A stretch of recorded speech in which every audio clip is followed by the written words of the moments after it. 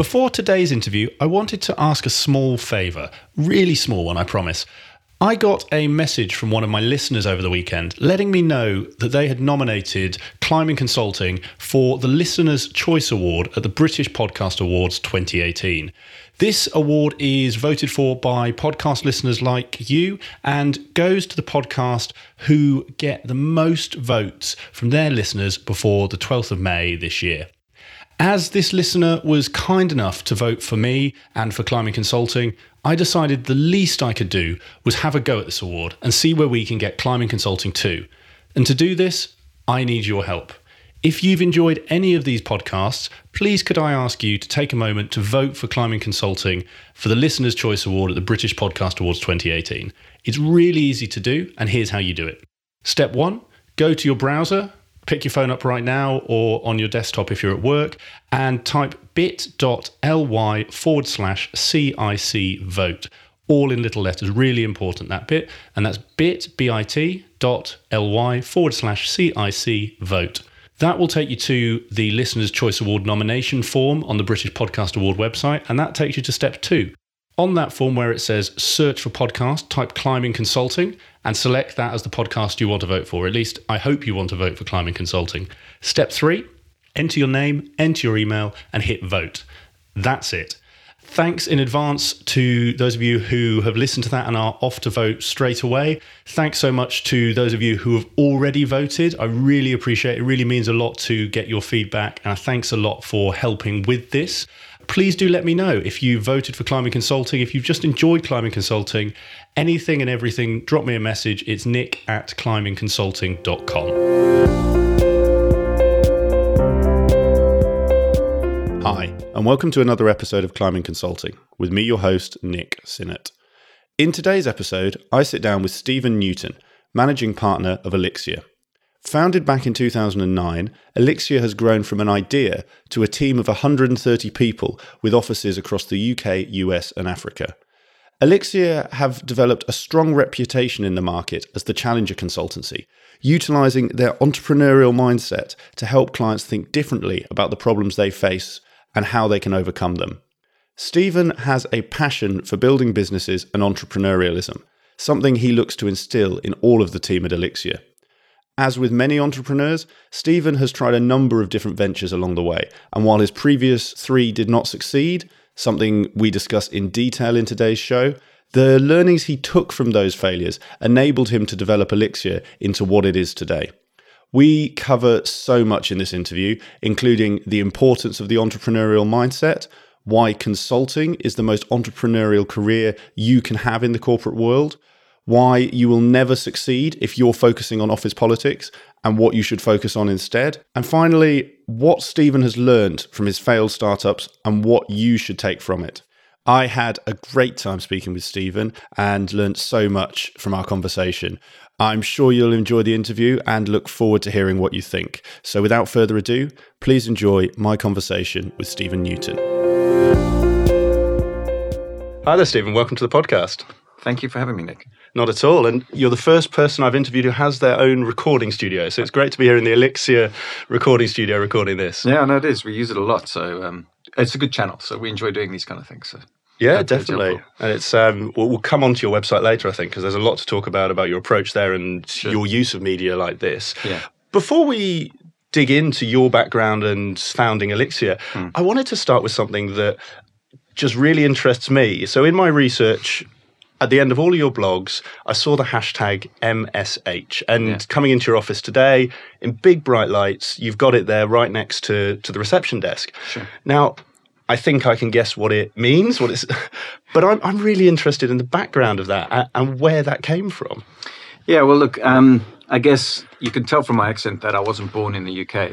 I was born in Cape Town. And I grew up in a society where I guess it must have been perhaps even from the apartheid model, South Africans have this very practical mindset. You know, they kind of get things done. You know, always want to make things happen. So MSH stands for Make Stuff Happen, and there's a ruder version of it too. That was my guess. But I like the sanitized version as well. Yeah, but I think the point being is that there's so many people who talk about good ideas, and I think good ideas are great, but they're only great if you can actually execute on them. So what we've wanted to try do, and I guess what I've tried to do all through my life, is just take on projects and make sure I give it a go, a proper go, because there's no point turning up if you're not going to play. Yeah. And I think too many people turn up and stand in the stadium instead of trying to get onto the pitch, And I think that's what we try and do is a philosophy is just to let's have a go. Let's give it a bash. Let's fail fast and let's move on. That's the only way we really make stuff happen. And so it's kind of a mantra I want to try build into the business. And I think also when you reflect on consulting as a business, one of the big criticisms of consultants are, give me your watch and I'll tell you your time, right? Sometimes it is needed. But... yeah. I'll tell you an analogy a little later about an ambulance, if you like. But that criticism, in some respects, can be well-founded, if you like. But in some respects, I want to challenge that notion because I think using consultants properly to actually make stuff happen as a catalyst for change is actually where the real value is. And if you have that kind of energy throughout your firm, if you have that energy throughout the people you engage with, then I think, you get a lot more done at the end of the day. And what is it all about but delivering? So that's kind of the philosophy is, not only good ideas, not only great innovation, but we get stuff done. Well, thank you for that. And I think that's a useful place to start, actually, for my listeners who maybe don't know you as well. Could you give an overview of your background? Because I think you've got a track record of, like you say, trying to get onto the pitch and not sitting in the stands. Yeah, look, I mean, as I say, I grew up in Cape Town, and I think that probably shaped a lot of my thinking. I think the one thing I do love about the South African culture is it's a very can-do attitude. Often not very sophisticated, but there's always pros and cons to everything. You look at people walking along the side of the road selling wood, and that's an entrepreneur. And I keep saying this to everybody. The people I have out in my business is the same thing. Being an entrepreneur is not always technology. Nowadays, technology, these tech startups are seen as the glamour boys of the entrepreneurial stage, if you like. And actually, entrepreneurship goes so much more than that. The guy that starts the corner shop is an entrepreneur. Actually, perhaps more so, because often technology entrepreneurs tend to be inventors rather than entrepreneurs, And I think that there's some real value in understanding the essence of entrepreneurship, creating something, buying something, building something, and selling it for more. I mean, that's the essence of being an entrepreneur. And it's one of the things that I learned in my career was that I'm not an inventor, right? I can invent. That doesn't mean I can't invent, but there are better people at inventing Facebook than me, right? Cue Facebook. Yeah. What for you is that distinction between, like you say, an inventor and an entrepreneur? Because I think it is a really interesting point. Yeah, like anything, it's not a black and white thing, right? I mean, there are shades of grey in this. But I think if you want to have a conversation and understand the differences between things, you kind of create the polar arguments, if you know what I mean. So I'm not going to sit here and say that Mark Zuckerberg is an inventor, not an entrepreneur. But I'd say he's more on the inventor side of the scale than the entrepreneur side of the scale. Whereas you look at, say, Richard Branson, and I'd say Richard Branson's more an entrepreneur side of the scale. And what are the differences? I mean, I'd say Richard Branson tackles difficult problems. And most people, when they see him tackle something like Coca-Cola, they think that he has a fighting chance of taking it on, right? Yeah. That's one of his failures, funnily enough. Yeah. But, he takes on British Airways and seems to have made a pretty good success of that, right? So, or at least the transatlantic channel, he's made a pretty good success of that. So, he's a guy that will take an existing business and try and improve it by innovating within it, if you like. Whereas you get the disruptive innovators that tend to be more inventors, like Zuckerberg created Facebook, didn't exist, right? But even in his case, it wasn't the first Facebook. There was people forget MySpace before that. Exactly. So, I think for me, what I try and encourage, particularly in my firm, is that, and I'm trying to get back to the question you actually asked me about. So we will go off on tangents. I'm happy with that if you are. So yeah. So as long as you're happy, that's fine. Yeah, so what I'm trying to encourage in my firm is for people to recognize that entrepreneurship isn't in this place of the sexy inventor place. It can actually be the hard yards. It's the guy that chops the wood on the side of the road in South Africa and sells it for a bit because it gives his family some food for the day. That's an entrepreneur. The guy's understanding an economic model and understanding how he can add value in the system, how he can make value for himself, and that's fantastic. And it's that spirit that I think if we can put more of that energy into the business culture, the corporate culture, I think everyone would be better off. I mean, I sit and I often say this: if I was a FTSE 100 CEO, why would I buy a consulting firm if I can turn up and basically hire the people that they hire. What am I getting when I'm hiring a consulting firm then? The thing that I try and introduce to this is it's hard to employ entrepreneurs because by definition, they're unemployable, right? I mean, you've started a business yourself. You know that you had to resign to go and do that, right? That's what you do. And therefore, entrepreneurs have this itch to want to do something. So I wanted to create an environment where entrepreneurs could flourish, right? I just had a guy resign today to pursue a business that I funded while he was an employee, right? Amazing. And I'm celebrating that. Yeah. I think that's... Feel free. What is the business? It's we'll Weber. Help him out. Weber, yeah. I mean, it's fantastic. It's a great idea. It's essentially fitness on demand through the internet. And we basically funded his business for the last 12 months and paid his salary as an investment, but also gave him money to get it going. And this morning he sent me a resignation letter saying, Steve, I've got to resign because I'm going to pursue this full time. And actually brilliant. I mean, he's a senior guy, he's a principal, one below partner. He's got a career here, but he wants to go do this entrepreneurial thing. And that's fantastic. And we've got an investment in that business. And I hope he makes a fantastic success of it because there'll be an economic opportunity. But that's great because when he was our consultant, when he went into our clients, he had that entrepreneurial edge to every engagement he had with our clients, right? He was thinking about what's the real economic issue here? What am I really trying to solve for? And not some theoretical, mathematical, academic viewpoints. He's trying to find the practical MSH view of the world, right? Because entrepreneurs have to just get on with it and deliver, So I want to come back to the entrepreneurial side because I think there's going to be a fascinating insight around how you do employ people but cultivate that entrepreneurial mindset because like you say, it's a spectrum, but there is a potential dichotomy there. I want to turn back to yourself because my understanding is actually you were in a very similar place when you went out to start one of your startups. Now, for my listeners' benefit, you started 3 businesses, I believe, prior to starting Elixir. Sure. What was going through your mind? Because I'm sure there's some listeners who may be in that same position. They're almost a partner. They've almost climbed to the top of the mountain as they see it, but they've got that idea. What was that for you? How was that for you? It is interesting. I've always wanted to build a business because I see it as it's just something that I've always had the desire to do. And I was always looking for that invention that I could build my business around. I said I wasn't an inventor. So I guess I experimented along the way. But I want to just say something before I explain the 3 businesses I started. I used consulting because for me, the most entrepreneurial thing you can do in corporate life is consulting. Being a partner in a consulting firm is the most entrepreneurial position in corporate life because you are accountable for your own revenue and your own costs, and you have to show a profit. And it's very real, it's very visceral. It becomes less and less so the bigger the consultancy because, in a KPMG or an Accenture or a PwC or whatever, the numbers are so diluted. If one partner's not doing so well, it's not really noticed. But in smaller partnerships, you certainly own the issue. If you're not delivering value and you're not being paid, you don't make any money. It's as simple as that, right? And so that is the most entrepreneurial thing. So I've always used consulting as the way to sort of satisfy that itch, if you like, that I wanted to have that accountability. But ultimately, I wanted to build something of substance outside of necessarily consulting. That was my initial ambition. So my first attempt at this was around 2000, and I don't know if you old enough, Nick, to remember, but 2000 was the internet bubble, right? I believe it was. I believe it was.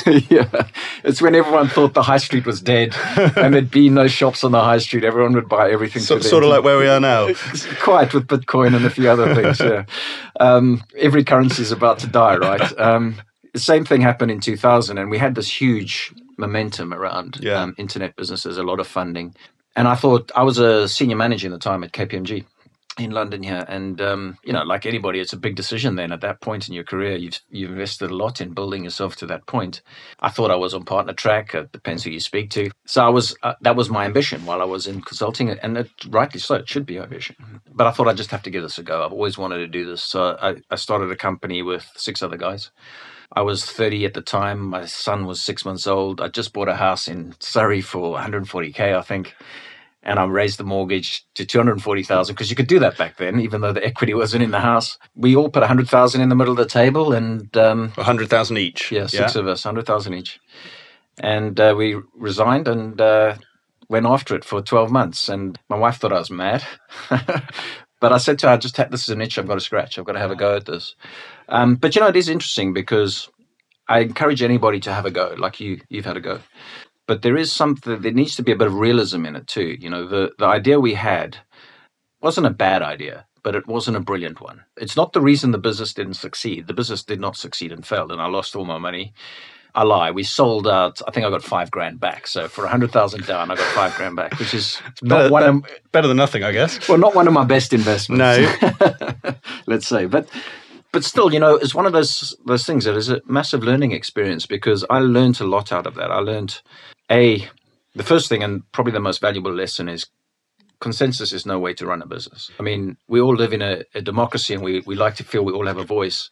But actually in business, someone has to make a call. It's a bit like if you've played sport in teams, you listen to everyone, but as a captain of a team, you've got to call the play. You can't have everybody deciding how to play. Yeah. Someone has to make the call. And the problem we had in that business, if I'm honest, was that we all had equal stakes and we all had one board seat. And therefore, we found the lowest common denominator as opposed to the best answer. The lowest common denominator is satisficing, right? It's just not the best answer. So I vowed never to do that again. So what it cost me, that MBA cost me £100,000, but it was a good lesson. Yeah. I took that forward, and I accept that if I'm in a hierarchy or if I'm setting up a hierarchy, it needs to be this way because someone has to make the call. And it's a great lesson, and I'll take it with me. There are lots of other lessons in there, but that was, I think, the most material one that came out of that for me. I'm really interested now that you are where you are with Elixir. How do you balance that? Like you say, your view is you always need one person to make the call. How do you balance that with sort of the other end of the spectrum? I feel our conversation will be all about spectrums. One end you've got, like you say, 6 people around the table. Everyone has to be satisfied and you get a lowest common denominator. The other end, some might say you get an autocracy.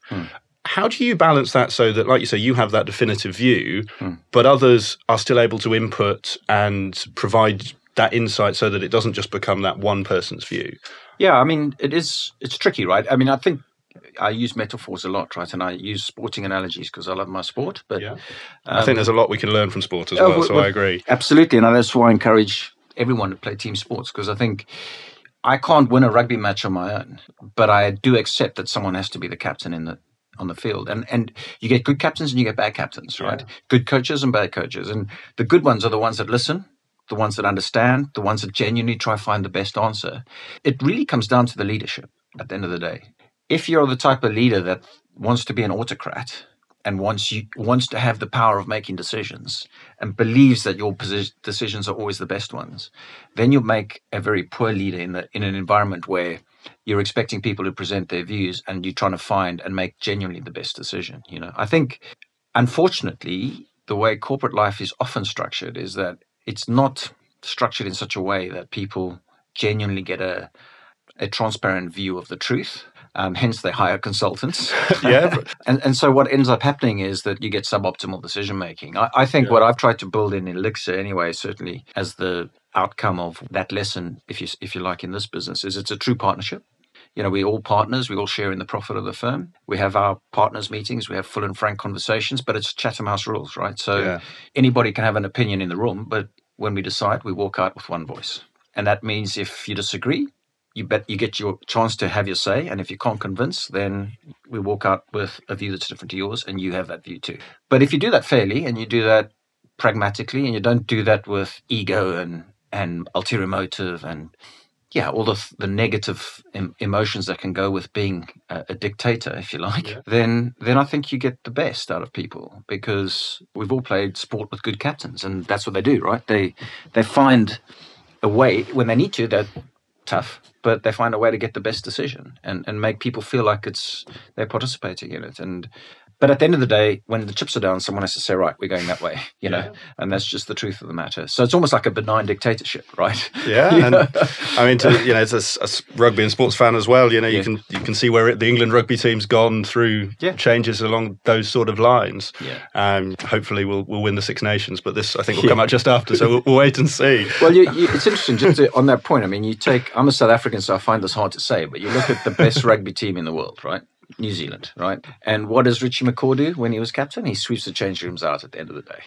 I mean, great leader. No one would ever question his leadership on the rugby field, but he's humble enough in the environment of being in the team to be one of the team. And I think that's actually the essence of it. There's a reason that team is so good, that don't have as many registered rugby players as England or South Africa or Australia, and yet they're consistently the best team in the world. And there's a reason, because they know how to get the best out of a team, but with also having clear leadership, clear direction, and the ability to make decisions, So, definitely. And I think that point, like you say, that not having an ego, being one of the team, being there, like you say, being humble enough to get stuck in when you need to, but being able to, I guess, transition between the decision-making down to sweeping the floors is obviously a key factor for them, and sounds like it is for you here.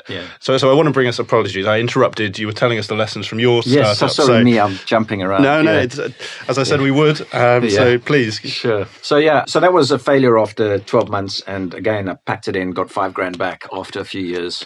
I basically ran out of money, so I had to go cap in hand back to the city, started working at IBM.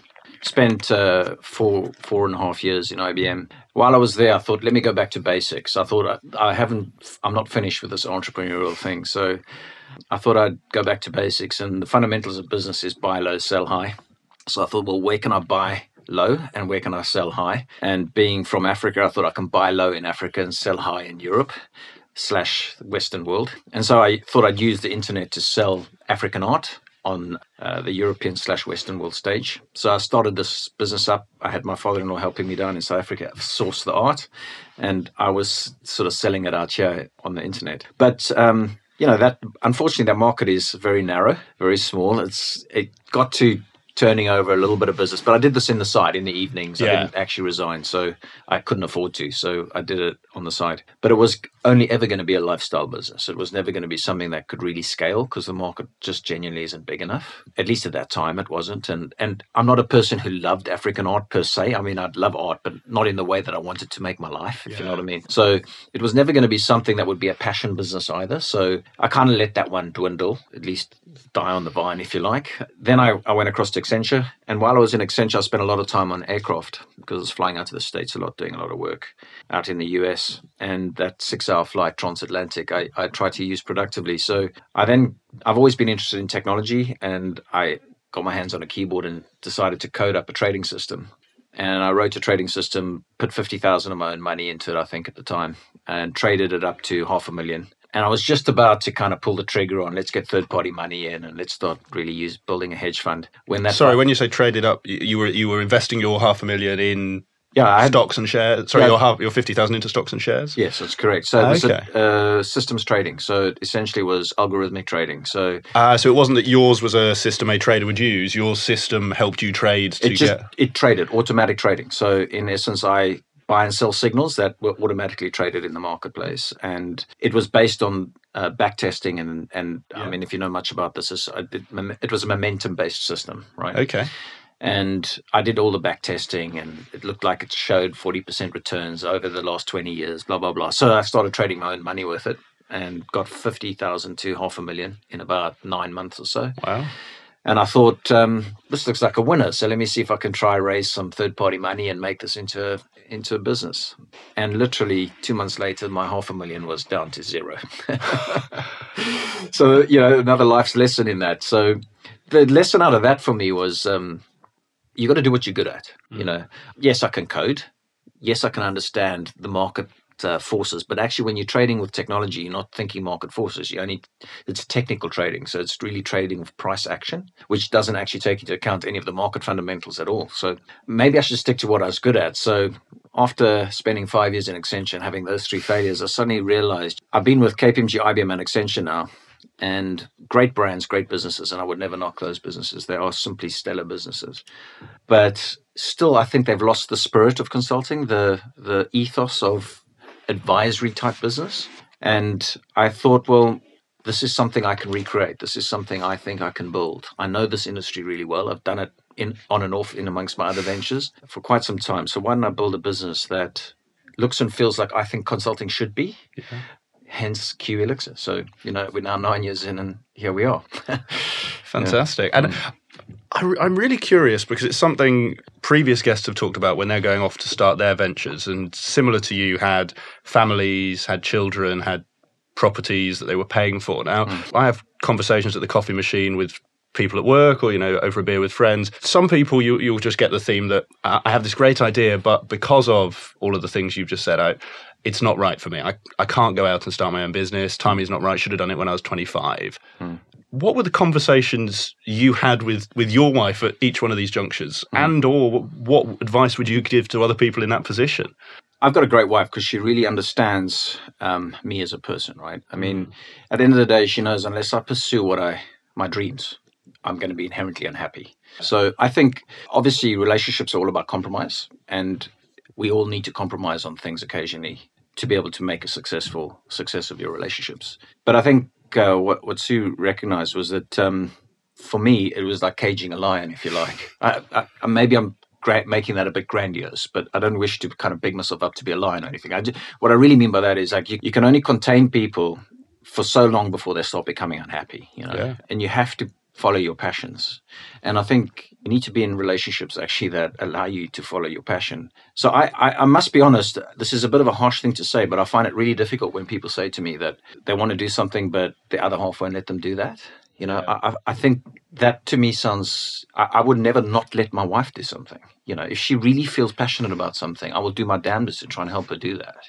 I think that I don't wish to give people relationship advice, but that's at least how I view it. Yeah. And that's not to say everybody has the same formula, but at least that's how I view it. So whenever I wanted to do something, it was quite an easy conversation because Sue's always been very supportive and she trusted me to do my best. And it's kind of how I brought my kids up too. The only thing you can do is your best, actually. Yeah.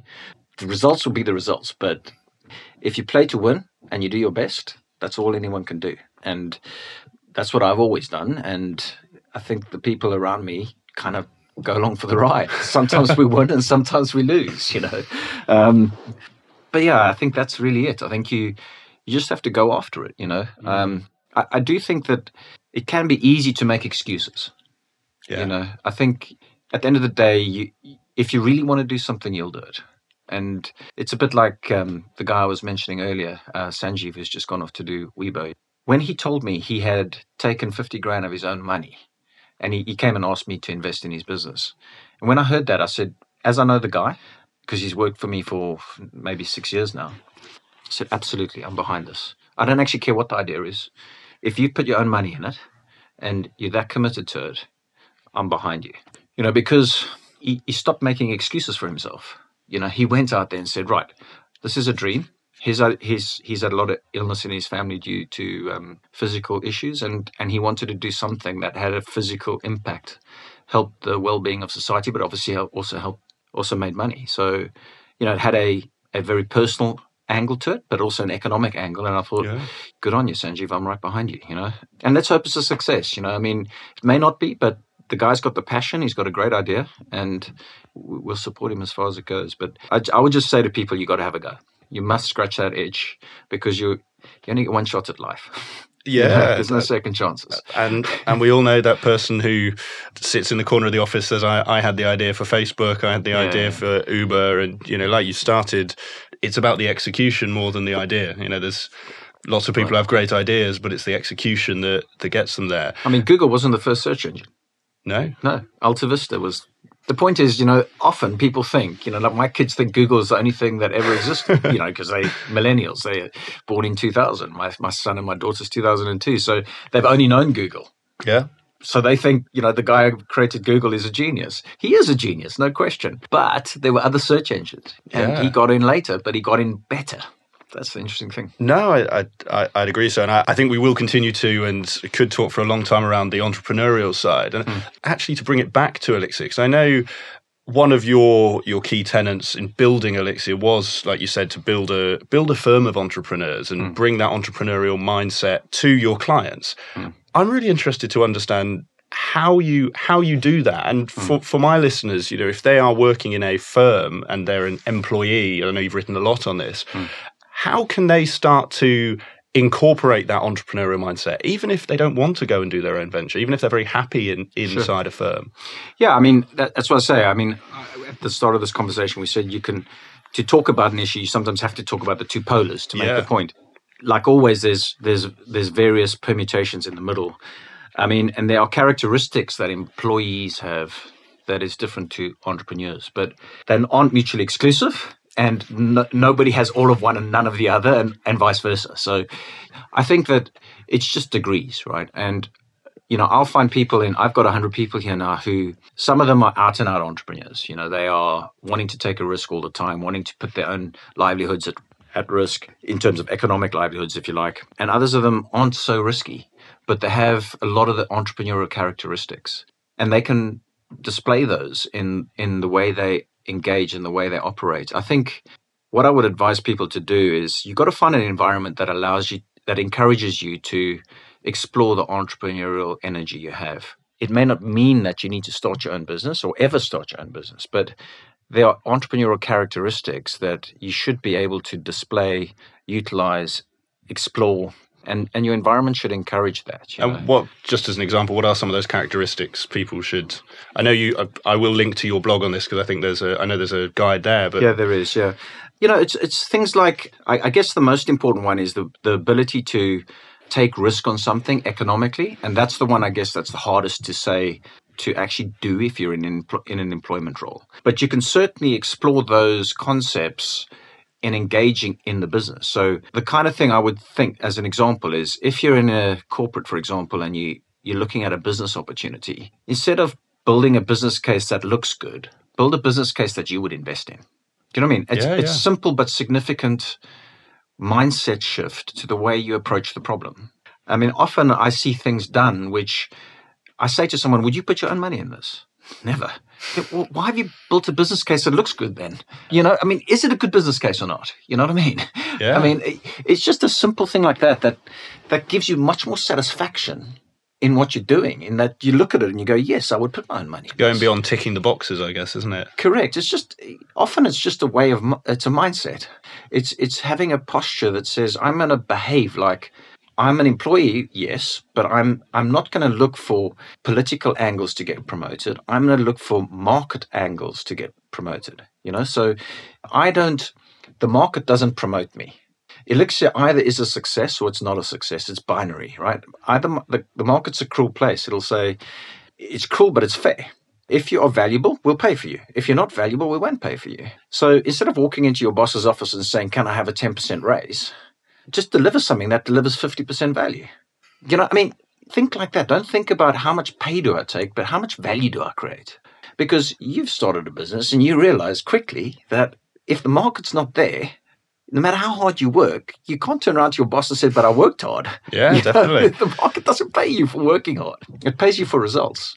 So I think it's just approaching the problem with a more economic mindset, with a more appreciation of what it really takes to be successful. And I think you'll go so much further. Just that mindset shift, people who stay in employment all their lives will be so much more successful. Yeah, I mean, there's loads of these kind of things that we could talk about, but those are two little examples. I think that, again, that is obviously a really big one. Like you say, don't focus on the political angle, focus on actually growing business. And just from my short career and the people I've seen, I always get the feeling that the growing politically can only take you so far. Eventually, like you said, especially in a consulting and a partnership model, once you are a partner, there's only so much politics can save you. There's cold hard numbers, and if you aren't hitting those, you're out. So I think that's a really good bit of advice. Yeah, I mean, I tried to do this, Nick, in my business because I realized I've promoted a few partners in Elixir, and they're great people. I mean, I would never promote someone who I didn't think was a magnificent talent and had the potential. But what I discovered, if you become a partner in my firm, you go from having 100% certainty on your salary every month to 0% certainty on your income every month. And that's a very big swing, right? Because the simple truth is, if we don't make profit, we don't pay partners. So your partnership is, we won't go too much into the technical side, but it's simply, it's the profit. There's no salary component. It's just eat what you kill. But isn't that what a partnership is? I mean, that's what business is. I mean, if you are a business owner, you can't pay yourself if there's no money to pay yourself. I mean, it's just a zero-sum game, right? I mean, you have to pay everyone else and then you pay yourself.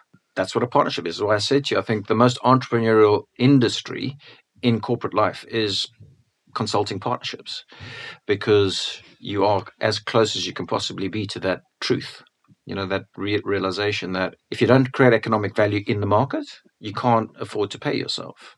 And I found that a really hard thing for people to kind of appreciate.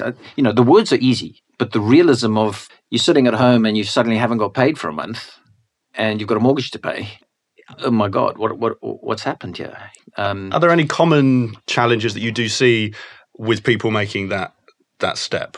Yeah, I think that is the biggest one, if I'm honest with you. I think certainly in my experience with Elixirr is the biggest one. I think it's less of an issue in the big partnerships because, take Accenture, it's not really a partnership anymore. It's a company, right? And people get paid, come what may almost, right? Whereas I think if you go to the smaller firms that are running proper partnerships, I think that realization is a little bit more true. So again, it needs to be tempered for which environment you're in. I think if you're in a KPMG, even though it's a true partnership, I think it's less of an issue because there's so much volume. Strength of numbers, yeah. So it is the biggest issue I certainly see for my firm. But it's something I celebrate, actually, because I feel it brings that realism, that entrepreneurial realism to the situation. I can honestly say that each of my partners truly get what it means to run a business. And I'm interested in something I read that you've taken that model further down your firm. So I understand with some, I believe, sort of the senior leadership below, but you can elaborate. You've said to them, look, guys, we'll give you some of the upside, but you've got to take some of the risk with us. Yeah, so it is all in an effort to try and encourage ownership of Elixirr by everybody. So the trouble with where we are with a partnership is that it is a partnership and only the partners are the owners. So you can't have share option schemes for employees and things like that. But at the same time, I also wanted to encourage people to see the value in helping Elixirr be successful, because I think the more the team participates in the success of the firm, the better everyone else, the whole firm will be. And so what we try to do is for all our outstanding performers plus our principal team, which is one below partner. So all our principals are invited into the scheme and everyone who's outstanding, so all our top performers. And that could be any grade from analyst upwards. Yeah. So we give them the option. It's not mandatory, but they can sacrifice 20% of their salary in the profit of the firm. So what we say is if you put 20% up, so let's say someone's earning 100 and they put 20 up, right? And we have a budget which says we will, as a firm, make, let's say, 1,000, right? If we make that 1,000, you will get 1.5 times your investment back, right? So if you put 20 up, you get 30 back, right? And then everything goes up exponentially based on the profit figure. So if the 1,000 becomes 1,200, you share in the extra 200 exponentially, right? So I think last year we did the scheme and our guys got something like 4 times return on their money. Wow. So yeah, I mean, those who were in had a good time, right? Actually, no, it wasn't 4 times. I think it was 2.2 times, if I remember, something like that. I can get you the correct numbers. But point is, it was in 12 months, where can you take an investment and get that kind of return where you have an active role in making the value real? And so that's what I was trying to create the connection between was, I believe every one of the people in my firm make a difference to the profitability of this firm, because every single one of them every day is engaging with clients and either creating value or destroying value. And they can either take on the role of creating value or the reverse. And if they have their own personal wealth at stake, or their personal returns on investments they've made at stake, it focuses the mind a bit more. So that's what I was trying to achieve. And I think a lot of people like it. I mean, it was interesting. A few people were skeptical, didn't want to come in. But after the first year, it's amazing. We've had a lot more uptake. funny that, hey? But you see, here's the thing, right? If we have a bad year, you suffer the consequences too. If we don't make the 1,000, let's say we make 500, you only get 10 of your 20 back. So there's the opposite downside, yeah. It's business, right? Risk reward, right? Yeah. If you're going to take risk, you must be prepared to lose it. So I say to them all, do not put it up if you can't live without the 20%, right? You must be able to live without it, right? But it sounds like it's delivered the benefit you hope for. I mean, it sounds like the response has been positive from those who've been involved. Massively. And I also think it makes it very real. People start really getting a sense of the authenticity of business, what makes it real for them. So, yeah, I mean, I think it's been very positive. That's obviously the financial side, and that's worked very well. And a lot of the conversations that people have around business, startups, etc., especially in call now a tech bubble or whatever you want to call it, but they're all very financially focused. I'm quite interested is actually in something that I saw you posted on LinkedIn. And apologies if I've misquoted it, but it was along the lines of the challenge, purpose, and people that you work with matter. Title, money, power, right organization doesn't. I think that's a really interesting realization. I'd just be keen to understand what really led you to sort of have that realization, and what impact has that had for you? It's quite a philosophical point, that, right? So I can say this fairly controversially, or I can say it. Be controversial. Okay. So let me make it personal and controversial. So if I look at my children, I often accuse them of being spoiled rich kids. Okay.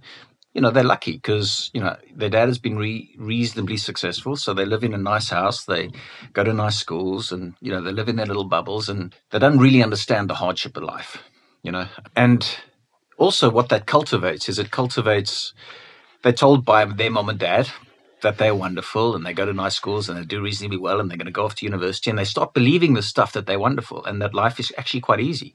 It's actually not that easy.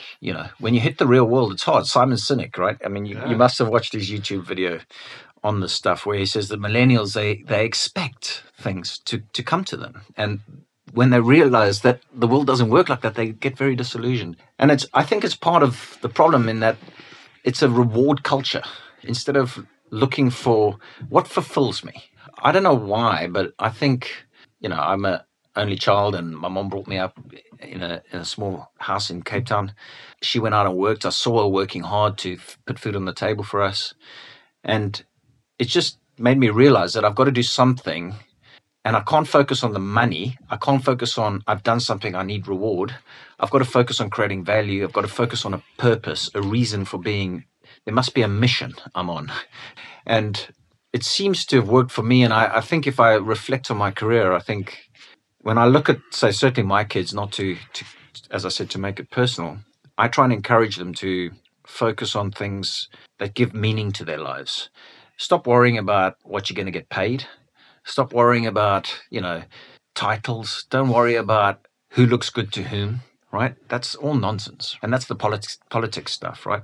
Just get on with doing stuff that you really feel you can add value to, because you will make a difference in that. And you will feel good about being yourself, and you will probably end up making money. Money should be a byproduct. It shouldn't be the purpose. If you go into a job saying, what stimulated that debate was I see on LinkedIn all the time these things, negotiate the best job offer.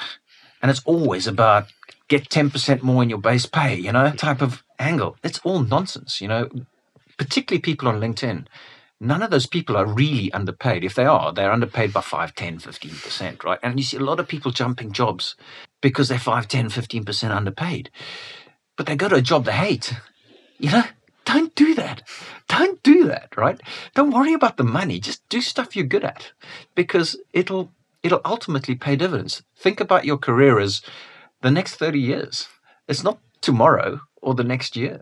You've got to do something that you feel good about. Anyway, that was what stimulated that. I was, frustrated in seeing people job hopping for what is really very short-term thinking.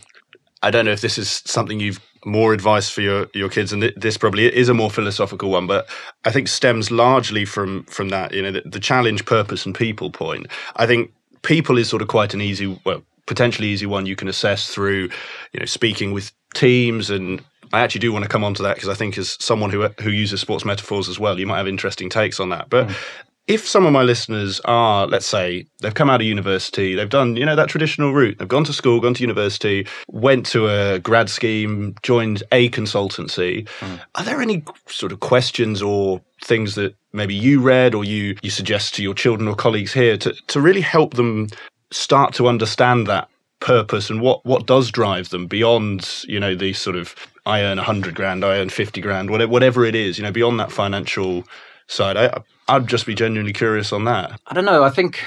I'm not sure I have the $1 million answer on this one, if I'm honest with you. I think that it's a deeply personal thing. I think everybody goes on their own journey, and each journey is different. No, I just don't think I can say that there's one magic source here. I think that you need to find, I don't know, let me take, if my son asked me that question now, I'd say to him, his name's James, by the way, I'd say, James, what are the things that make you happy? When do you find you're the most happy in life? What are the things that interest you? What types of people do you like being around? that's where you'll find your inspiration. But it's not going to come from a pithy one-liner that I'm going to give you. It's going to come from hard work where you sit down and think about what is the things that really motivate me. And I think that's, if my daughter asked me that question, I'd say the same thing, and often it's very different things. You might find it starts out over here and ends up over there because, often you pursue a passion. When you start working in that passion, it's not as sexy as you thought it was. Yeah. And so you move into something else, right? So I think being flexible with it as well, but as long as you're pursuing it, I think the important thing is to have the pursuit of it and put yourself in an environment that allows you to pursue it. You don't have to put your finger on it day one. I think that's actually the important point is life's a journey, not a destination. And you go on a journey with an objective, and my objective is to find my purpose. My objective is to find fulfillment. My objective is to be happy. And as long as you have the journey, along that journey, you pursue those ambitions. And if you find yourself distracted, you will be. I mean, we've all been there. I talk like I've got all the answers here, but I don't, right? I've sometimes been swayed by money, right? And I've realized those decisions were the bad ones. The good decisions were always when I said, I'm going after doing something that I really feel passionate about with people that I really believe in. Those are the things that tend to work out better. So, yeah, I mean, that would be my advice, actually. Yeah. And I think it's a very fair point. And you're not the first guest actually to say something along those lines. One of my previous guests, Don Morehouse, he made the point that people often spend longer planning their summer holidays than they do planning their lives. And I think largely talks to the point you're saying that people don't take that time to sit down and, ask the questions that you would have put to your son, to James, to say, well, what do I enjoy? What type of people? And just get, especially I think in consulting where it's quite a full-on job, get carried away with delivery, internal work, and 50 plus hours is gone and you're back again. You haven't taken that time. So no, I think that's a really fair point and really useful. I would also say, if I look at, I'm now a person who buys people. I mean, that's what I do. I hire people, i.e. buy them, to work in my firm and eventually become part of my firm so that it becomes their firm. But the one thing that I've realized in that process actually now is, intelligence isn't a differentiator. Because actually intelligence is abundant in a city like London, a city like New York, like Tokyo, like name big cities. There's lots of intelligent people, right?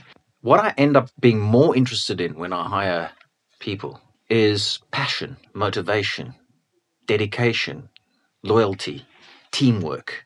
These aren't things that are on any IQ score. These are things that are about character, So I think if young people want to get ahead, consulting or industry, I think this is true. Entrepreneurial energy, I have that positive mindset towards, would I invest in this myself? But also stop being fixated on the fact that you're clever, because there's lots of clever people. And don't try and sell your cleverness, because actually it's not the differentiator. The differentiators are all those other things, the passion, motivation, the dedication, all of those things that I mentioned. And I think that makes a massive difference. That's kind of what I would advise my children to do. And hopefully focus on those elements, and obviously the intelligence is something, but it's needed. But like you say, there's a lot of people with good degrees from good universities. It's funny. I read a book by a chap called Paul Oberschneider. It's called "Don't Sell Tacos in Africa," just so the African reference. But he almost made that same point, that you can buy the 10,000 hours of mastery, but you can't buy a lot of the skills you just talked about. I want to come back to... There's one other point on that. Oh, please. Because the one thing about youth is that they don't actually always value experience. And there's a saying, right? I read this in a book. I can't remember what the book's title was, so I can't credit it, but I'm going to share it with you anyway on this point about experience. This guy's got a creak in his stairs in his home. So he gets in a few carpenters to come and sort out the creak in the stairs. And no one can fix this creak. Eventually someone says, you've got to talk to this guy. He's got lots of experience, right? So this guy comes in, walks up and down the stairs a few times, walks over to the third step, taps on the left-hand side, and the creak's gone. And the guy says, that's amazing. I've had like 5 other guys in here that couldn't get rid of this creak, and you've done it in like 5 minutes. He says, what do I owe you? So he writes out an invoice for £1,000. And the guy goes, £1,000? You're here for 5 minutes. And he said, all right, do you want me to itemize it for you? And he says, please, yes. So he says, right, 5 minutes at a time, $10. Knowing where to hammer, $990, and that's experience, right? Yeah, definitely. Sometimes there's things that because he's been a carpenter for years, he kind of knows, right? I always found that quite an interesting story because there's a lot in life you can learn from that, I think, is this idea of, sometimes people with experience have value that you just can't appreciate until you've done it yourself, have some humility too, I think, is an important thing. Amongst those characteristics, I think it's a really good characteristic. And again, I think one of the challenges, you talked about LinkedIn before, and I think just social media in general is it celebrates the exceptions who the Mark Zuckerbergs who are 24, 25 Absolutely. and have created these things when actually they still very much are the exceptions. Totally. But it gives that skewed view that every 22-year-old can invent and then entrepreneur. And that's simply not the case for the vast majority of people. Yeah. I would say on that, Nick, though, that what that is great aspirational food. The fact that Mark Zuckerberg has done what Mark Zuckerberg has done is magnificent and hugely inspirational. And lots of people should continue to take inspiration from that. But to think that everybody can do that, don't be naive, right? Yeah, man, I think there's a subtlety to the inspiration. And I think that's your point, is that it's fantastic that we have these role models. But at the same time, the guy that chops wood in Africa is also inspirational in his own way or her own way. And you got to take it in perspective. Entrepreneurship can take any form. Inspiration, yes, that's a nice thing to aspire to achieve, but start your journey. What I mean? Every marathon starts with the first step. Don't try jump to the finish line. Some people completely. Can, I completely agree with you. And like you say, it definitely is. It's the inspiration, and like you say, temper that by understanding where you are and the humility to understand your capabilities and skills. Sure.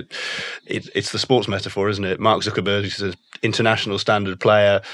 If you're a Sunday league rugby player, as I'm afraid, firmly in rugby, I am sort of Sunday at best. It's know your strengths, and you can still have a great career doing that, right? In that context, right? Yeah, and do really well, right? And maximize your potential. Definitely right. Yeah. And I want to come back actually to the Elixir journey. And we've talked quite a bit about startups. And I know one strategic element that I think is quite different for Elixir than some of the other firms of your size that I know is you've grown globally very quickly. And I'm interested, I understand Silicon Valley particularly was quite an interesting growth component for the firm. Can you tell me a bit more about how you set up that office and what you're doing out there? Yeah, so the philosophy behind this is, again, appealing to this idea of free markets and entrepreneurship. I actually think it's a fallacy that a lot of the other firms tend to sell, that we can help you innovate.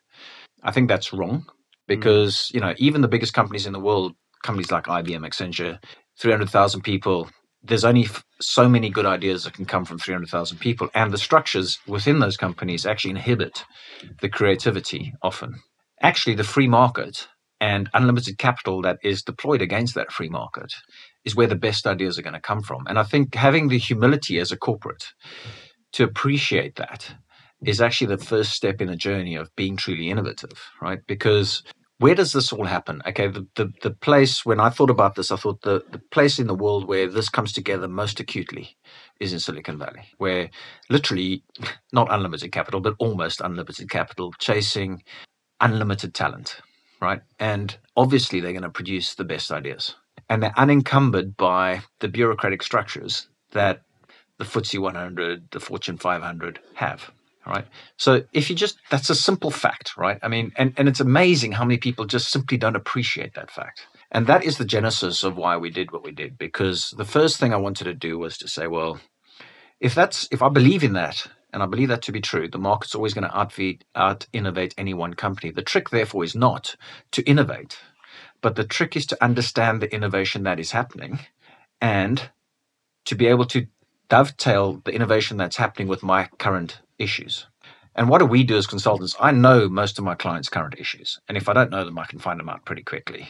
If we have the best understanding of emerging innovation, then it's pretty easy for us to do that match process. Yeah, definitely. That's step one. That's actually the easy bit, right? Each company can do that themselves. The hard bit, actually, is now embedding that innovation. As a very practical example, I took one group of board members out to Silicon Valley for a client of ours. And, they found this company that they were really interested in. 5-man show. Sure, they've got 10 million of funding, but there's only 5 people and they busy coding away. They loved the idea. They wanted to integrate it into their business. So what do? They get home. CEO wanders down to the procurement department and says, I want you to get these guys in. Right. So what did the procurement department do? Send this little company the master services agreement for Bank X that has 400,000 employees. Right. Can you imagine 300 pages of legal documents land on the desk of a 5-man company. I mean, this is the kind of friction that happens between corporates trying to engage. And it's a very trivial example. And there are thousands of examples along the route. I mean, I just use something like procurement to make the point, right? Yeah. They just don't know how to engage. So the real challenge actually is not identifying the innovation. The real challenge is integrating the innovation into your proposition, because there's so many hurdles to get through. A corporate environment is like anything that doesn't come from itself, it's like a immune system in the body. It just attacks it and kills it, right? So you've got to find, you need an antibody. You need something protecting these little ideas coming in, because it's really hard for them to succeed. So that's the philosophy behind our vision with Silicon Valley. And frankly, it's been magnificent. For us, it's been what's really kickstarted this firm, because we had a good business before, but it was more operational efficiency focused. And now it's much more about market strategy, much more about front foot, the thing that CEOs are interested in, which is, how do we grow our business? I run a FTSE 100. How do I get the next 10% of growth? Yeah. And that's about the top line, not about efficiency. I can't save my way to freedom. I've got to sell my way to freedom. Yeah, right? definitely. And this is what's really on the fronts of minds. And that whole agenda has really helped us do that, because we can take whole teams out there. We don't do Google visits. We don't do any of these campus tours. We don't ride bicycles. We don't do any of that stuff, because to me, that's just tourism. What we're really looking for is we take people directly to startups that meet their issue. It's no secret, Standard Bank's a very big client of ours, Africa's biggest bank, right? Micro lending in Africa is emerging as a big issue. Now, Peter Schlebusch, he's the chief executive of the retail bank down there. How does he get into that marketplace with a brand as big as Standard Bank in a meaningful way, where there's lots of new entrants getting in there? He discovers something in Silicon Valley that gives him an angle where, Experian, there's no credit referencing. Sorry, thank you for the help here. I had a bit of a mind blank. Credit referencing facility in Africa, in the same way that you have in countries like the UK or the US or the rest of Europe. And so it's really hard to understand how to lend and what the risks are when you lend. And he discovered a piece of technology that can really assist them in that. And that's a magnificent opportunity for them. And it just changes the whole mindset of the engagement with someone like us, right? Is we can help you penetrate a market meaningfully, as opposed to just, how do we squeeze the next 1% of costs out of your operational costs, Make no mistake, we do that stuff, but it's always much more interesting to be focused on, how do we enter a market? How do we capture a market? And it just changes the dynamic. And we've found lots of innovation too to make operational efficiency, which is interesting, but it does give us a very interesting angle. And it wasn't very hard. I went out there with one of my partners, Brandon, who leads our innovation practice for us. And literally a week later, we had an apartment out there. He was out there. We engaged with all of the VCs, so Sequoia, Lightspeed, Andreessen Horowitz. We have a great relationship with them. So when you think about it, these guys are qualifying. They get over 6,000 applications for investment a year. Yeah. Each one of them. And they only invest in 3 or 4 or 5. Wow. So what's the best qualification process? Where's the smart money going, right? Let's talk to the VCs. What are they investing in? What are they seeing as trends? And what they're really interested in is, what are corporates struggling with? Because we want to invest in the things the corporates are struggling with. So there's a mutually beneficial thing here that works really well. So sharing all trade secrets, but that's it. I mean, in a nutshell. So Brandon's flat is the office. Yeah, well, it's moved on from that. We've rented space out there. I've now got 4 partners out there now. So it really is expanding. And I think the point you highlight around the sort of corporate immune system and how corporates do integrate startups, I think is a really live issue. I sometimes greet this with a bit of cynicism, but I do think there's an element of corporates almost courting startups in a sort of, come and show us your wares, sort of almost just like a warm hug, but without, like you said, sometimes it's simply they can't comprehend there's a disconnect between what you need to manage a 400,000 person firm and what Five Guys do. And that disconnect causes all of those problems. Nick, there's multiple angles to that, if I'm honest with you. I mean, with all the greatest respect, and often when I hear someone say with the greatest respect, I actually mean with no respect. But I do mean this with respect, because these corporates are fantastic businesses, but them engaging with startups, it's a bit like, what do? You're a CEO of, let's say, a telecommunication company in the UK, right? And you hear that there's this new startup that does X that can help you with your efficiency of masts. I don't know. I'm not an expert in telecom, so I'm going to just make some stuff up. But you heard that anecdotally. So then you engage with a startup, and it so happens that it's marginally interesting, but not that interesting. In the scale of things of what you're dealing with in terms of growing your business, which is a 7 billion turnover business, it's like really on the fringes. But to that startup, this could be the make or break opportunity for them. There's such a disconnect in priorities. Forget the operational processes. It's just disconnecting priorities. And that's because of the nature of the engagement. You need structured engagement. You need somebody, and this is why I think our role is so crucial to this. If I can go and talk to a CEO and say, listen, what are the things that are your important buttons? What are the things that are at the top of your list? Not side of table issues, things that are right in the center of your crosshairs that you're trying to nail, right? Let me show you startups that are in the crosshairs, because otherwise you're wasting their time and you're wasting your time, because there's a higher chance of engaging and you being motivated to engage if I show you something that's in your crosshairs. This isn't an education tour. You can't waste these startups' time, because you've started a business, when you're small, a no is better than a maybe. Definitely. You want to know, because at least you can move on to something else. Someone who strings you along is the biggest cost to you, the biggest cost burden when you start. Especially when they could be that golden ticket, like you say. Exactly. So you want somebody to be very straight with you. And people, they don't want to tell you no. It's I love your idea, but it's like a 1% idea in my scheme of 100% things that I'm doing, But if I know it's in your 50% space, then it's a different conversation, right? So I think the marriage between the dialogue of corporates and the startups, if that's procured properly, structured properly, you get a greater chance of success and everyone's happier. Because the corporates get something more in their sweet spot and the startups get less time wasting. And also, through that process, you build understanding. I'm trying to educate boards of the companies that are my clients that you must have some respect for these people. These are people spending their own money to start their own businesses. Okay, they've taken other people's money in. That's because there's something there. But you must respect that. Give them a no. If it's something that's going to be on the side of the desk that you'll only get to in 4 months' time, rather say no, right? And move on. They would take that, because then you build a healthier relationship, because in 4 months' time you might get back to them and then you can engage properly. It's just, so it's that whole process which is so crucial. Definitely. And I think the implicit advice for corporates from what you're saying as well seems to also be not just don't waste startups' time, but understand whether you're in a space that, to your point, you need top line or you need bottom line. Correct. Is your 50% issue cutting cost, or are you at the point where your ship's in order, everything's good, and you're now, like you say, trying to grow? Yeah. Because I think that's the other challenge, is sometimes there's an element of me too. It's what big data was a few years ago. Everyone jumps in because the next bank or whoever it is jumping in. That's so true, Nick. And I think sometimes we as advisors can be very irresponsible here, because we want to be on the bandwagon too, don't we? So we jump in and we can also show you startups, Okay, really? But think about it, I think the more you curate this stuff, the better for everybody. And if we have a role as a consulting industry, that has to be our role. Surely. It has to be applying our minds intelligently, applying our intelligence to the problems of the day and making sure that the chances of success of these marriages are high.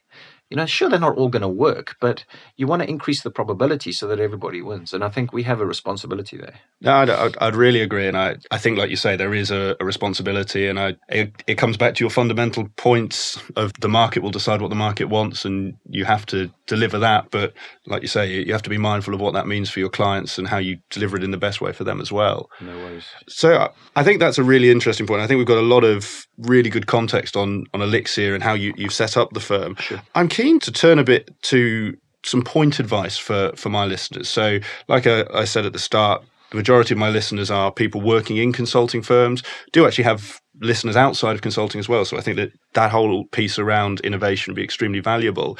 When you started Elixir, or now you've been running it for the 9 years, as you say, is there anything that maybe you thought when you were in-house, when you were a partner, about running your own firm that has, I don't know, been completely different now that you're actually out there running your own firm? Yeah, I mean, it's the accountability point. When I was in Accenture, I didn't really own the issue. I felt a responsibility towards it, but I didn't really own it. I feel that everything we do has a reputational impact, has an economic impact. We have to think very carefully about everything. And there's nothing for nothing, I think you can get lazy when you're in a big firm because you forget how valuable that brand is. You can start believing, if you like, that your clients are buying you, Steve Newton, as an Accenture partner. They're not really. They're buying Accenture. And that brand has a lot of pulling power. It's, no one ever got fired for hiring IBM. I was just about to say that. It's that classic thing, right? Whereas in a small firm, you're as good as your next gig. It's the same as sport. Back to our sports analogy. You can, I'm a Liverpool fan for my sins. We can beat City and then lose to West Brom, right? But you're as good as your next match, right? And that's how it is. I think that's probably the single biggest thing that I think I've experienced between the two is the authenticity of the accountability is just right up there. Whether your value is either there or it's not there. I've had people join us from very good consulting brands, very successful careers. They can't pull it off in this environment because we're still building our brand. And yes, I like to think it's a fantastic brand, but it certainly doesn't, I'll be humble enough to acknowledge it doesn't have the same pulling power as a KPMG does or an Accenture does or a PwC has. It will do, but we're still on that journey. And that means we have to work harder. We have to be more on our game, I guess.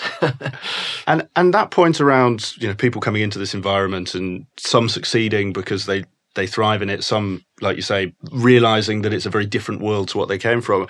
I think that's a really interesting point. And I would be really interested in what is it for you that actually does separate the best hires you've made from the rest? What is it that your great guys out there do that your top performers, the ones you brought into the partnership in effect do, that the average performers just don't? Yeah, it's a tough one. So I'll talk about one of my partners, Barry Lewis, who joined us about 5 years ago. Barry had a stellar career in banking, never done a day's consulting in his life. 30 years as global head operations, not all the time global head, but he ended up as global head operations at Credit Suisse, a very senior banker. It took him, 18 months to find his feature because essentially he'd moved from a back office role in a bank, albeit a very senior back office role, to a very front office role in a consulting outfit that he'd never done before. And it took him a while to come to terms with it. Now, interesting thing about Barry is Barry started as a runner in the city. 16 years old, he used to run tickets around the city. It's an amazing story because very stellar career, right? Yeah. Ended up being global head operations for Credit Suisse with very humble beginning. No academic, well, obviously he went to school and very clever guy, but didn't see it as an important thing like we do today, that you've got to get your university qualifications at the right universities, And, he is one of our best partners now. Simply brilliant partner, very effective in the marketplace, gives such sound advice to clients, very sought after in the marketplace because of it. It's interesting to see someone like that, and I've often reflected on what makes Barry succeed when I don't want to name people that haven't been successful because that's a bit unfair. But I've seen successful consulting partners in big firms come into this world and not succeed. And what distinguishes them? And I think it comes down to, this, I call it a little bit of a chip on your shoulder. You've got to have this little bit of grit in you that says, I refuse to fail. This determination to overcome and actually what actually defines successful entrepreneurs, right, is this grit to say, I refuse to accept, I cannot make this work. I always say to Barry, I tease him, I say, Barry, you're so balanced because you've got a chip on both shoulders. But he's a fantastic success, great guy. But then I can look at another partner who I can mention as well, Brandon, because he came from a big consulting background and he's a fantastic partner in this firm. It's just, and I can't put my finger on it, Nick, but I think it comes down to Brandon also had a bit of a he had to grind things out in his early career. He had to do some hard yards. Nothing really landed in his lap. And he has that grit in him. And so winding all the way back to the start of our conversation about what's the advice I give people starting their careers is there's no harm in having hardship. Build those characteristics of determination, loyalty, trust. Those are the things that will actually stand you in good stead when you eventually start fulfilling on your ambitions through your career, because it's that intangible something. It's not intelligence. In actual fact, some of the people that have failed here have been smarter than the guys that are successful here.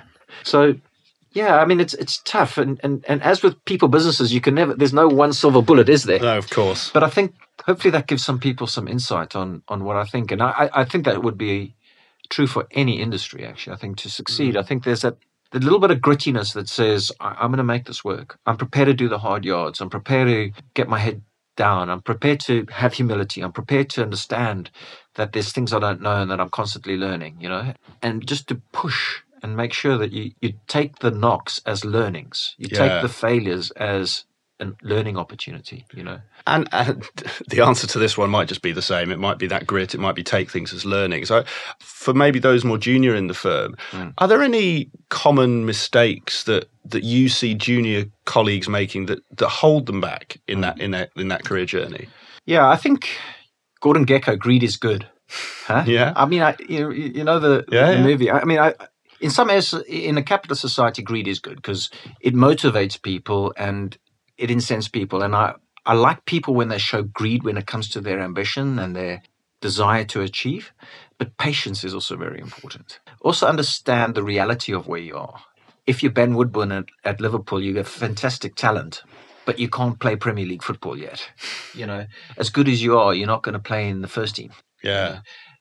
It doesn't mean you're never going to play in the first team. It, in fact, doesn't ever mean that you might not be Lionel Messi. But just do your time, because there's things you don't know. And sometimes you don't know what you don't know, as we said earlier. So I think the biggest failing actually is, your biggest strength is often your biggest weakness. And I love people with this passion, determination, motivation, greed to succeed. But you have to also put it in context. You have to be able to rein it in and know when you're going too far. And that's a hard skill to build, I think. Particularly when you're early in your career, you're very impatient. You want to get ahead and you see all these, you maybe see your friends advancing quicker than you. Don't measure yourself by that.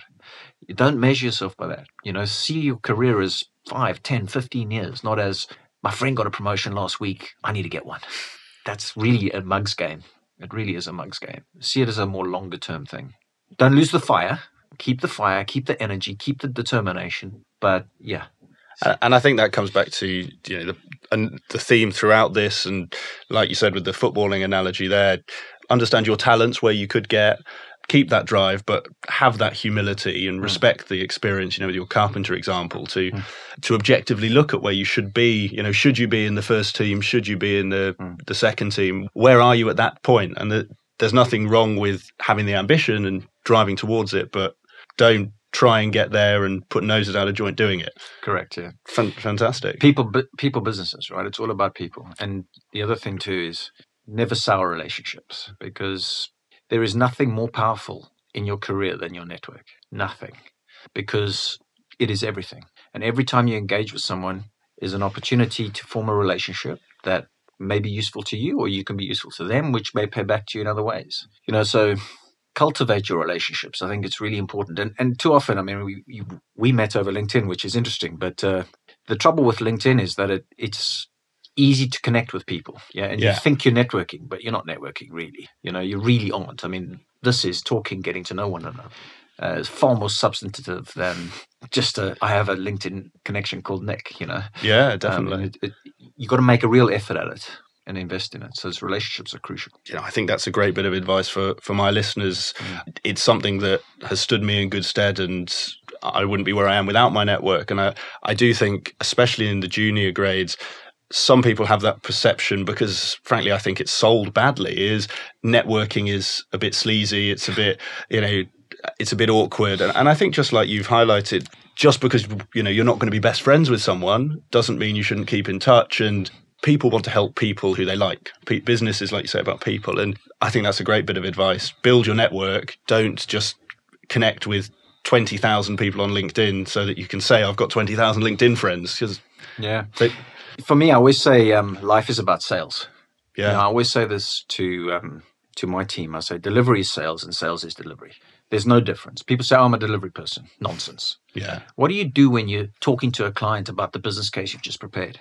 I mean, what are you doing? You're convincing them that this is the version of the truth that they need to think about. Isn't that sales? I mean, if you're a person that feels that you don't sell, you're lying to yourself. When you go on a date, you're selling. Yeah. I mean, we all end up in relationships, right? So, most of us end up in relationships. So everybody can sell. Everybody does it every day of their lives. And so stop seeing it as a negative thing. It's not negative. Business is about connections. Business, if you want to succeed in business, the real success comes from those people who know how to connect with other people. And I think that, tell me if you agree, but I think that talks to the heart of your point where we started all the way back at the start around the difference between an inventor and an entrepreneur. Yeah. There are a lot of people who can create a product, but it's someone else who sells it. I think whether right or wrong, I think the famous story is the telephone. The chap who actually invented it didn't make very much from it because someone else took it and sold it. Now, this isn't a discussion on the moral of that, but the point is, to your point, everything's about sales. And I do agree. It's something I think consulting generally falls down on, in that people don't start selling until the senior grades selling, but it's an integral skill for business life in general. Oh, totally. I mean, I've just had a partner join. We brought his business in because we loved it so much. He built our website, actually. It's a company called Den Creative that we kind of acquired. It's now Elixir Creative. His name's Bill Kingston. And, Bill is probably my youngest partner now. But it's like a no-risk decision for me to bring Bill in as a partner and bring his business along with him, because he's built that business up and he's had to sell. He's a creative genius. He's a technology genius, but he's realized to build his business, he's got to get out and talk to people, and he's got to show them his genius. Otherwise, it's not going to happen, right? Yeah. You can't just create stuff and think it's going to work for you. So I can't stress it enough. Everybody sells, and I think this idea that I don't want to be a secondhand car salesman. No one's asking you to be a secondhand car salesman. Just have human relationships with people. If you do a great piece of work, we just done some work in Paris with LVMH or something, and I just got some feedback on the team's performance there. Yeah, and it was stellar feedback. And I saw them in the kitchen here a few minutes ago, and I just said to them, "Congratulations, great job." My point to them was that is the best thing for our firm is when you guys do that kind of stuff. No amount of PowerPoint presentations saying these are our capabilities makes up for the fact that you've just delivered such a great piece of work to a client who's never worked with us before. So you guys are fantastic salespeople. Recognize that. You sales because you're doing such good delivery.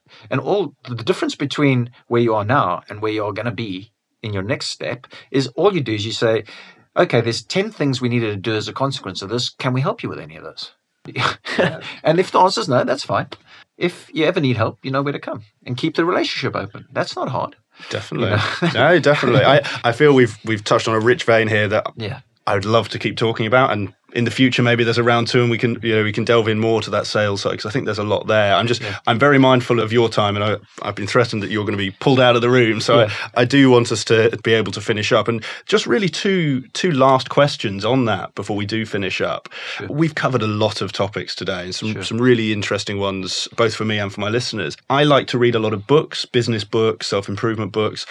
What are the books that you find yourself recommending to your team here? Or what books, forgive me, I'm not sure how old your kids would be right now, but what books would you recommend to them? That's interesting. I'm not a great fan of self-help books, if I'm honest with you. I find them self-serving. I think authors, I think that if you're in a firm like ours, or if you're in a firm like KPMG or Accenture, I think your best learning is going to come from experiencing it, talking to people. I think that I'm sure you can get concepts and ideas from books. I sometimes read a few books here and there, but I must be honest, I don't spend a lot of time worrying about that stuff. I would prefer people to get life experience than to listen to someone else's life experience. I know that seems a bit counterintuitive given that I'm doing a podcast here to help people, but I think this is much more about a conversation, and I'm not expecting someone to take all of my thoughts and see them as right. What I'm saying is I would, in the context of listening to their friends, their bosses, their colleagues, podcasts, whatever, reading books. You're going to assimilate a whole bunch of things that for you work. Reading self-help books has never helped me. I haven't found that very useful to me. But so I find it very hard to recommend it to someone else. So. No, that's a perfectly valid answer, and I think comes back again to your theme earlier of get on the pitch, don't sit in the stands, which I'm sort of inferring is what you would take from that. So no, absolutely fine. And the last question then, and maybe this is again to that point, is as a last bit of advice, you've got 3 people in front of you. You've got one who's just starting their career in consulting. You've got one who is 4 to 5 to 6 years in, so senior consultant, so manager level. And you've got one who is approaching partner, so at that level of seniority. What last piece of advice would you give to each of them? Let's start at the entry level. I think the first thing is choose the firm that you think would suit you the best. I think a lot of times people take the job that they get offered. So try your hardest to get into a position where you're in the place that you think would suit you the best. And my advice is be selfish with knowledge and experience. So by that, I mean, just take in as much as you can. You've obviously got a very good academic qualification. You've done all the book reading. You've done all that stuff. Now it's the time for getting experience. It's trying to learn where to hammer. And you will only get that by trial and error and watching and learning and participating. If you're sitting on the bench, to carry on with our analogy, watch how the game's played. If you're on the field, obviously try your hardest and take the feedback you get from the positional play you take on.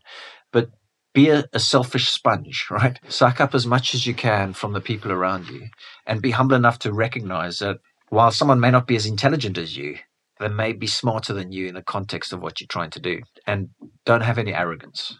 Have the humility and just embrace it, because I think most consulting firms out there have hugely talented people in them. You will learn a lot by choosing the career that's a consulting career.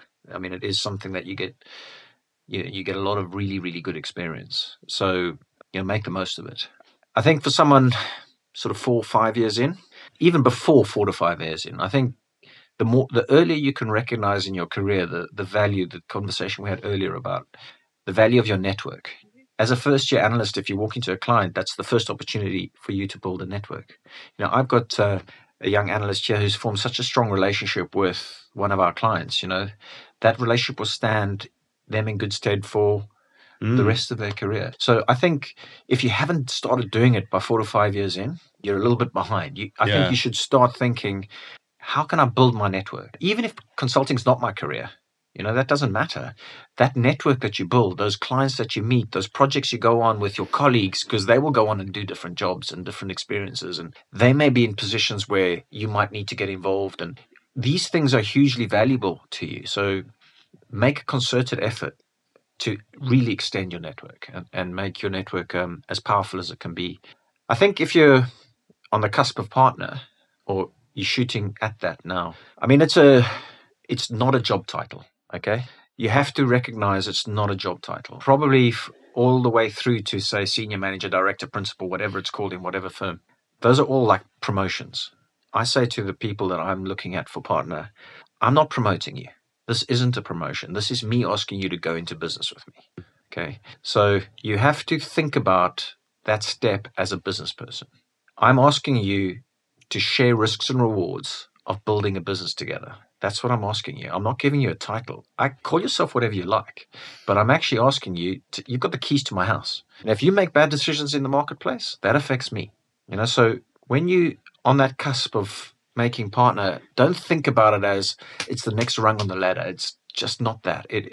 If you can wire your brain to think of it as I'm going into business with the other partners, and that's a really important point. You need to look at those people and say, do I want to be in business with these people? Because that's what you are, right? And too often I think people see it as a next rung on the ladder. And look, a lot of people have a lot of successful careers that way, but I'm talking to the people that I think would make partner in my firm. I'm looking for people who are genuinely authentic business leaders who want to be in business with me. And I want to be in business with them. So it's a two-way decision. It's not a one-way decision.